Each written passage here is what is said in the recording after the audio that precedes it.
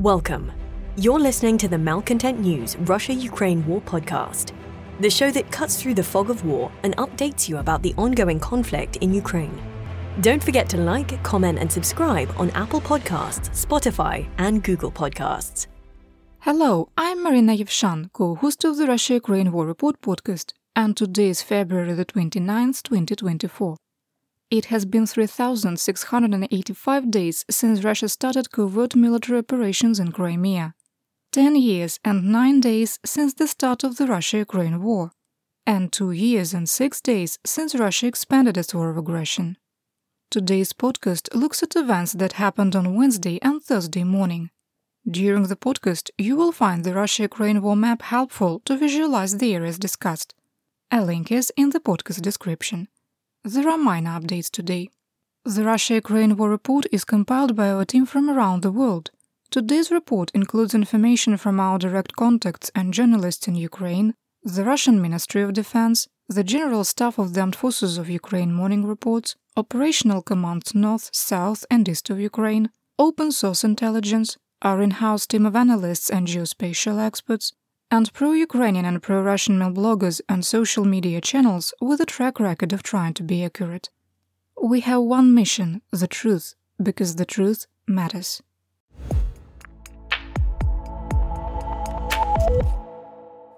Let's start with the daily assessment. 1. We maintain there is a very high risk of a large-scale missile attack targeting civilians and civilian infrastructure within the next 24 hours, due to an increase in Russian ISR activity in multiple regions of Ukraine. 2. Russian aligned assets have co-opted the ongoing Polish border blockade, which has become an open act of hybrid warfare against Ukraine. 3. The United States has ended financial and military aid to Ukraine, unless there is an unforeseen event that changes congressional leadership before the 2024 elections. 4. We maintain that Ukraine's acute shortage of ammunition and air defense missiles will become catastrophic by April and see no viable path to stabilize the situation. 5. Due to necessity, Ukraine has shifted to a Fabian strategy to wear down Russian combat power while conserving resources. 6. It is extremely unlikely that Russia will achieve its main operational goal of capturing the remaining areas of the Luhansk and Donetsk oblasts and the areas east of the Oskil River in northern Kharkiv Oblast by March the 13th. 7. The Kremlin is preparing to complete the transformation of the governmental structure into a dictatorship, culminating after the results of the sham presidential elections are released. 8. The ending of US aid for Ukraine is motivating at least 5 European nations to consider expanding, restarting or starting nuclear weapons programs. This is the last day for this entry. 9. While the possibility of an intentional nuclear accident caused by Russian occupiers at the Zaporizhzhia nuclear power plant remains low, the condition is more serious than what the International Atomic Energy Agency is reporting. 10. Despite the formal request for aid, we maintain the risk that Russia will recognize the breakaway Moldovan Republic of Transnistria or declare it intends to annex the region is low.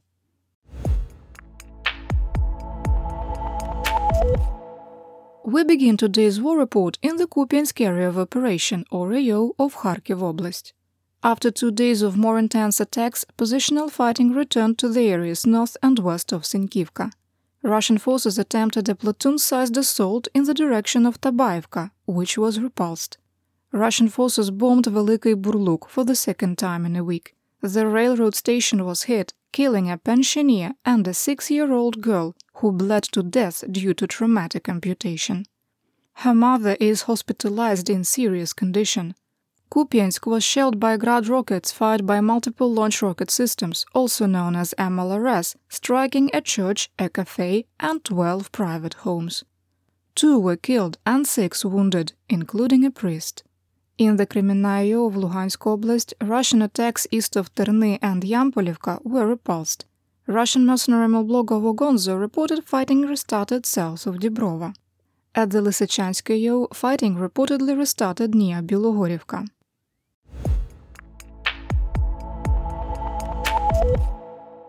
Let's talk about the Donbas, starting in northeast Donetsk Oblast. In the Bakhmut AO, Ukrainian forces were able to stabilize their defensive lines, at least temporarily. Northwest of Bakhmut, Russian sources reported fighting restarted near Bogdanivka, but at a lower intensity.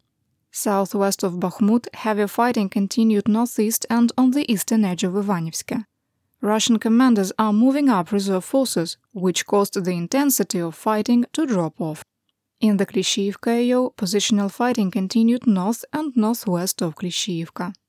In southwest Donetsk Oblast, Ukrainian forces continue to struggle to stabilize new defensive lines in the Avdiivka AO due to ammunition shortages and unseasonably dry weather.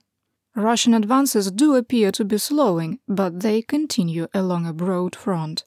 NASA Fire Information for Resource Management Systems, or FIRMS, highlighted the intensity of Russian artillery and airstrikes, clearly showing where the line of conflict is. A Ukrainian drone took a picture showing the spreading brush fires in the areas of Orlivka caused by the intensity of the Russian attacks. Our situation report includes the satellite intelligence from NASA and the picture that supports the data. You can find out how to become a subscriber in the podcast description. Russian forces made marginal gains to the eastern edge of Berdichi and advanced south of the village. Russian sources prematurely claimed Orlivka had been captured, publishing a picture of the site for the library and administrative building lying on the ground. Both semi-reliable Russian and reliable Ukrainian sources report intense fighting for control of the settlement continued. Another video that our team geolocated showed a Ukrainian tank destroying a Russian infantry fighting vehicle, also known as an IFV, on the T-542 highway east to the settlement. Ukraine also shared a video showing a squad of Russian soldiers eliminated by a first-person view one-way drone that used an air-burst fragmentation warhead. This is the first time our team has seen this type of warhead employed by a one-way drone, and the attack was very effective. We'll link to all the videos and pictures I just mentioned in the situation report. The situation continues to be difficult in Tonenke. Russian forces advanced south of the settlement and are now attacking from 3 sides. The map was adjusted. The spokesperson for the Tavria Operational Strategic Group, Captain Dmytro Lychovy, said that Russian forces are entering areas where the terrain is becoming unfavorable for continued rapid advances. Quote, "The terrain itself should contribute to the defense there. There is a cascade of reservoirs, and that was the priority. So, the units of the armed forces of Ukraine in the Avdiivka district continue to conduct a defensive operation." Unquote. Southwest of occupied Avdiivka, fighting continued in the eastern part of Pervomaiske and near Nevelske, with no change in the situation. NASA firms suggested that Nevelske was under intense bombardment, with brush fires burning along the known line of conflict east of the village. On February the 28th in Pokrovsk, Russian missiles hit one of the buildings of the Donetsk National Technical University and a primary school, destroying both. The post office, a city administrative building, and 10 apartment buildings were also damaged. In the Marinka AO, another Russian attempt to advance on Krasnohorivka from the south failed.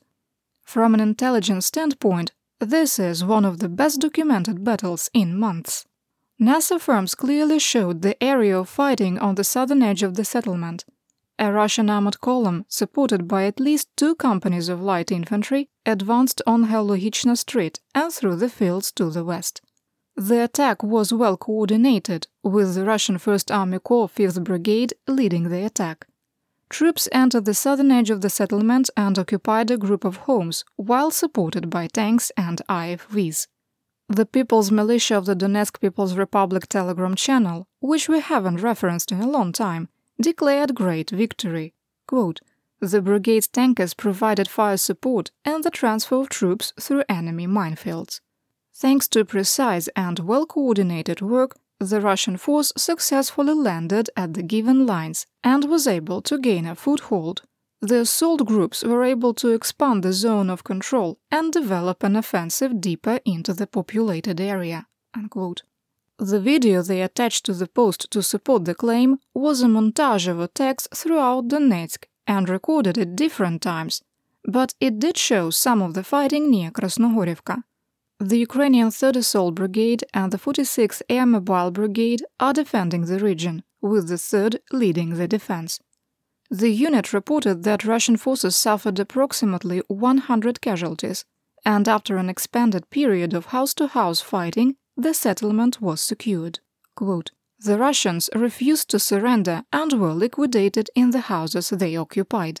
As for now, Krasnohorivka is under the control of Ukrainian troops." Unquote. The Ukrainian 46th Brigade had a more sober assessment. Quote, "Tactical advances in the south of the city. Right now, they are getting rebuffed. Tough battles are going on. The main forces did not enter. This is the official start of the assault on the city by infantry and equipment." Unquote. Moving to assessment. It has become rare to have a battle documented by satellite intelligence, multiple pictures and videos, and open-source reports from both combatants in near real time. Both combatants executed well, but the evidence shows the Russian attack failed. The so-called Donetsk People's Republic was so close to publishing clever information warfare in their description of events, but, as usual, took it too far. An additional statement they made, quote, "Thanks to precise and well-coordinated work, the Russian landing force successfully landed at the given lines and was able to gain a foothold on the outskirts of the populated area," is factually accurate. Russian forces occupied the mine shaft complex south of Krasnohorivka on February the 27th. But the claim that the Russian 5th Brigade is now in Krasnohorivka is not. The false reports aren't meant for public consumption. They are the field reports delivered to the Russian General Staff. Moscow will now make command decisions using bad information, which will result in the wrong tactics being applied. Keep listening. Today's podcast has a great example of this exact problem. Fighting restarted near Georgievka, and Russian forces moved up at TOS-1A Solntsepek MLRS into the area, striking the settlement. The TOS-1A has a range of under 10 kilometers and is a high-value target for Ukrainian drone operators. The Russian VKS, that's the aerospace forces, bombed Kurakhove with Fab 1500 UMPK glide bombs, targeting the DTEK thermal power plant. The bombs appeared to land in the distribution switchyard north of the plant, and it is reported the facility is severely damaged. Near occupied Olenivka, 2 rockets fired by HIMARS struck a formation of Marines with the 155th Naval Infantry Brigade. According to multiple Russian sources, 18 soldiers, including the deputy brigade commander, were killed. Colonel Mikhail Gudkov, brigade commander, was reportedly wounded.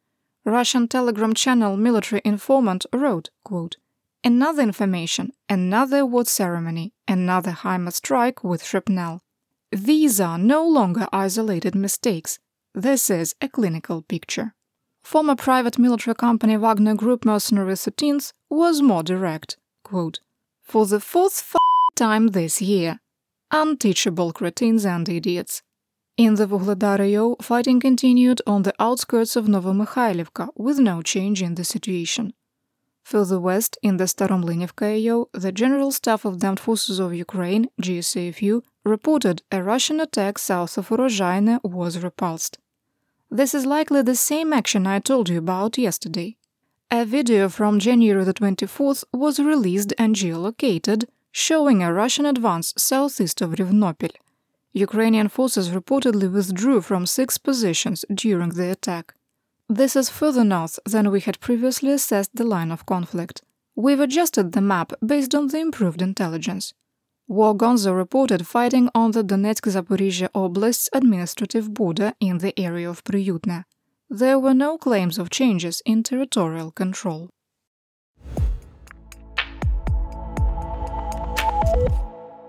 In Zaporizhzhia Oblast, notable fighting ended in the Gulyapolo AO. In the Orikhiv AO, War Gonzo reported fighting in the area of Verbove, and fighting continued south and west of Robotine. Multiple videos showed that the first echelon of the Surovikin line south of the settlement is a no-man's land, littered with destroyed Russian armor. Ukrainian forces destroyed a BMP-3 IFV in approximately the same area. .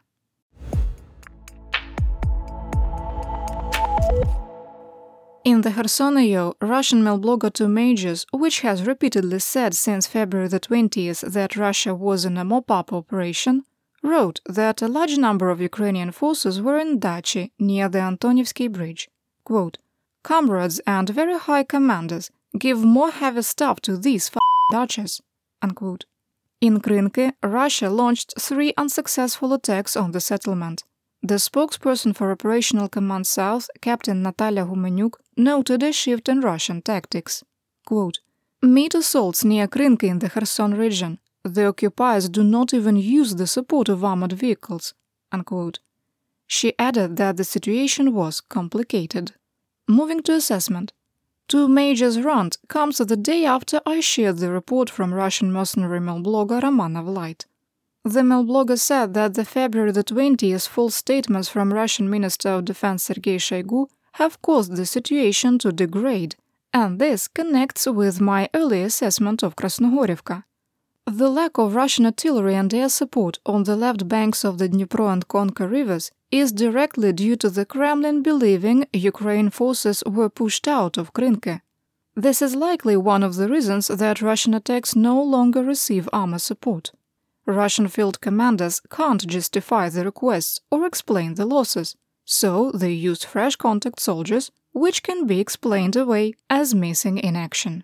In occupied Shelburda, the Ukrainian Air Force struck a Russian troop concentration near the village using JDAM glide bombs. In occupied Hola Pristan, the Russian Ministry of Internal Affairs headquarters was destroyed by rockets fired by HIMARS. The police station was destroyed last year, and the ministry relocated into a 3-story boarding house. I guess they'll have to relocate again. A squad from the Ukrainian 73rd Naval Infantry Special Operation Forces Detachment was killed on the Tendra Spit during a failed operation. Graphic pictures showed an abandoned rigid inflatable boat with approximately 8 bodies in it. The Ukrainian SSO released a statement confirming the losses. Quote, "Soldiers of the 73rd Naval Special Operations Center died heroically during a combat mission in a clash with Russian invaders. Ensuring the departure of the main forces of the group after the completion of a special task, the soldiers accepted their last battle, remaining in the formation forever." Unquote. You're listening to the Malcontent News Russia-Ukraine War Podcast. Our team of journalists, researchers, and analysts is funded by readers, listeners, and viewers just like you. To support independent journalism, please consider becoming a patron. You can find us on patreon.com/Malcontent News.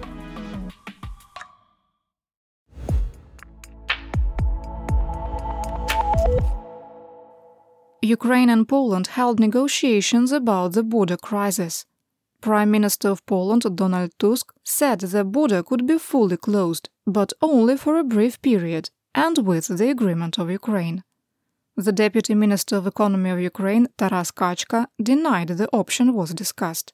The Minister of Foreign Affairs of Ukraine, Dmytro Kuleba, was more forceful when speaking to the United States media agency Voice of America. Quote, "No one is talking about Russian grain entering the European market. For some reason, no one fights with grain from other continents. They started a topic that Ukraine is to blame for everything. We will not be scapegoats who will tolerate these attacks. If we have to act harshly, then we will.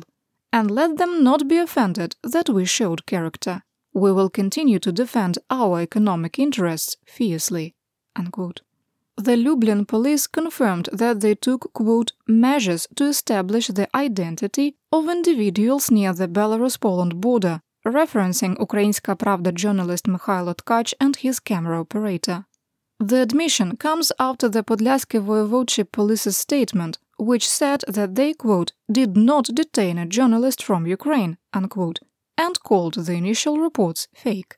The international organization Reporters Without Borders denounced the incident. Quote, "2 journalists from the Ukrainian media outlet Ukrainska Pravda were detained for a few hours yesterday by the Polish police while reporting near the Belarusian border.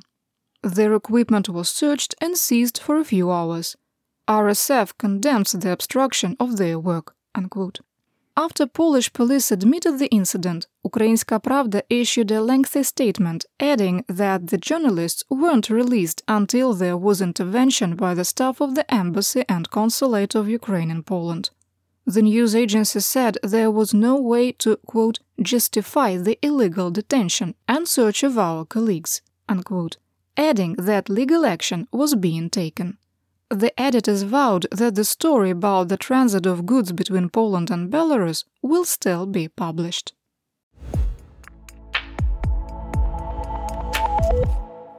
Moving on to Moldova. On Wednesday, the illegitimate Supreme Council of Transnistria requested the Russian Federal Council to, quote, implement measures to protect Transnistria in the face of increasing pressure from Moldova, unquote. The measure stopped short of asking for annexation or military intervention. On January 1st, Moldova implemented customs duties on goods moving into and out of Transnistria while enforcing EU transit requirements. In our assessment, this was likely used as a casus belli to start a hybrid warfare operation backed by the Kremlin. 2 years ago, shortly after Russia expanded its war of aggression against Ukraine, Kyiv sealed its border, ending most transit routes for goods. The Supreme Council also asked for intervention from the Organization for Security and Cooperation in Europe, which Russia officially withdrew from last week.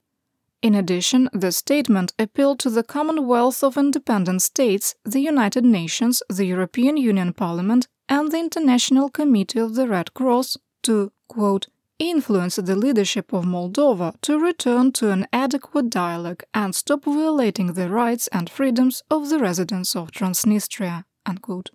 The Russian State Duma said they would hold consultations with President Vladimir Putin and the Ministry of Foreign Affairs.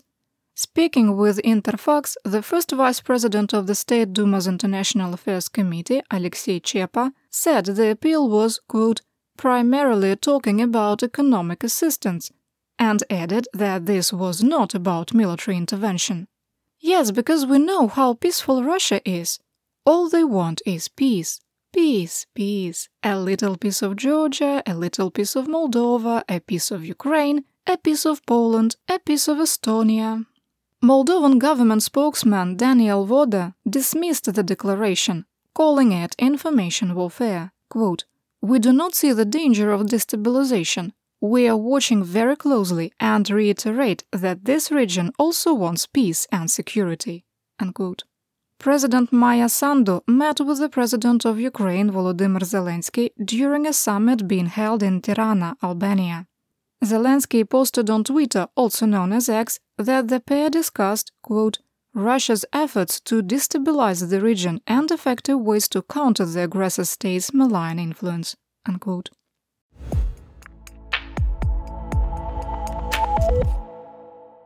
Here is my theater-wide update. Last year, during a visit to the Russian Design Bureau of Mechanical Engineering, Minister of Defense Shoigu examined the Arena M anti-drone system for armored vehicles. During the staged visit, Shoigu demanded the factory speed up production.